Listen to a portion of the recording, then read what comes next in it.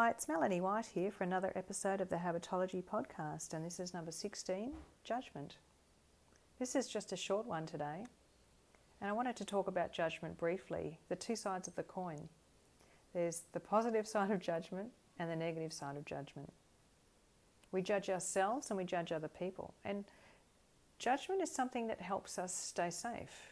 It helps us make good decisions. It helps us know how to behave in social situations because we're judging what's going on. It helps us maintain a semblance of law. You think about there's a judge in a courthouse that's ruling about behaviour so we can manage society and stay safe and work together as a team. Rules and judgment fit together, and there are a lot of benefits from having rules and from using judgment in that sort of way. To protect ourselves, to stay safe, to avoid anything unnecessarily risky, and to move forward, to decide what's good for us and to pursue that. All of those are really great examples of how we can use judgment in a positive way. On the flip side, there's negative judgment. There's judging ourselves and there's judging other people. Those two things are pretty much related. If you judge somebody else harshly or you're quite critical of other people, you're probably also quite judgmental of yourself. This comes back to a lack of self-esteem and self-confidence usually.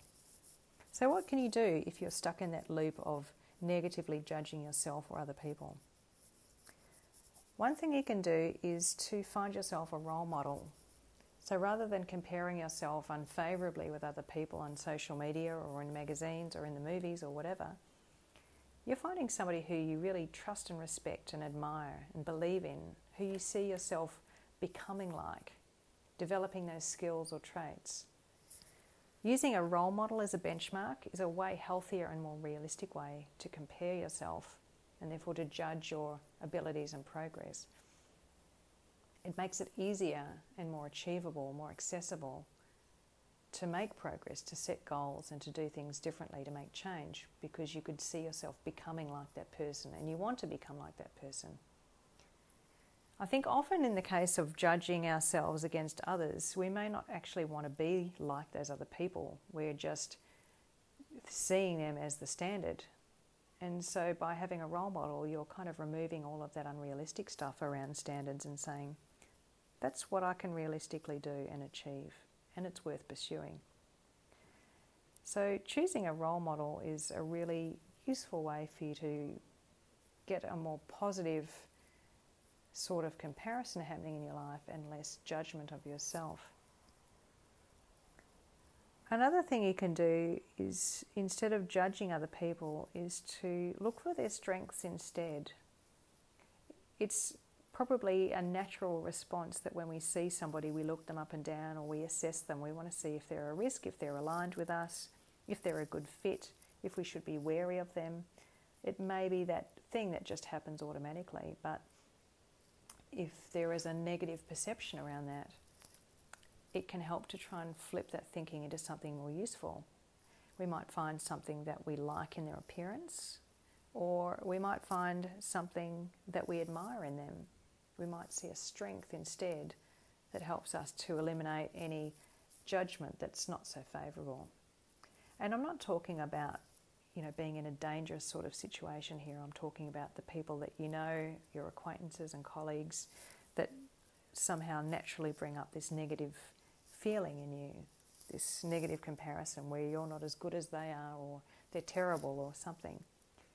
To find something that you like or admire or that's a fact about them rather than something terrible or negative is a healthier way of thinking, and it can help you to do less of that negative judgment of other people.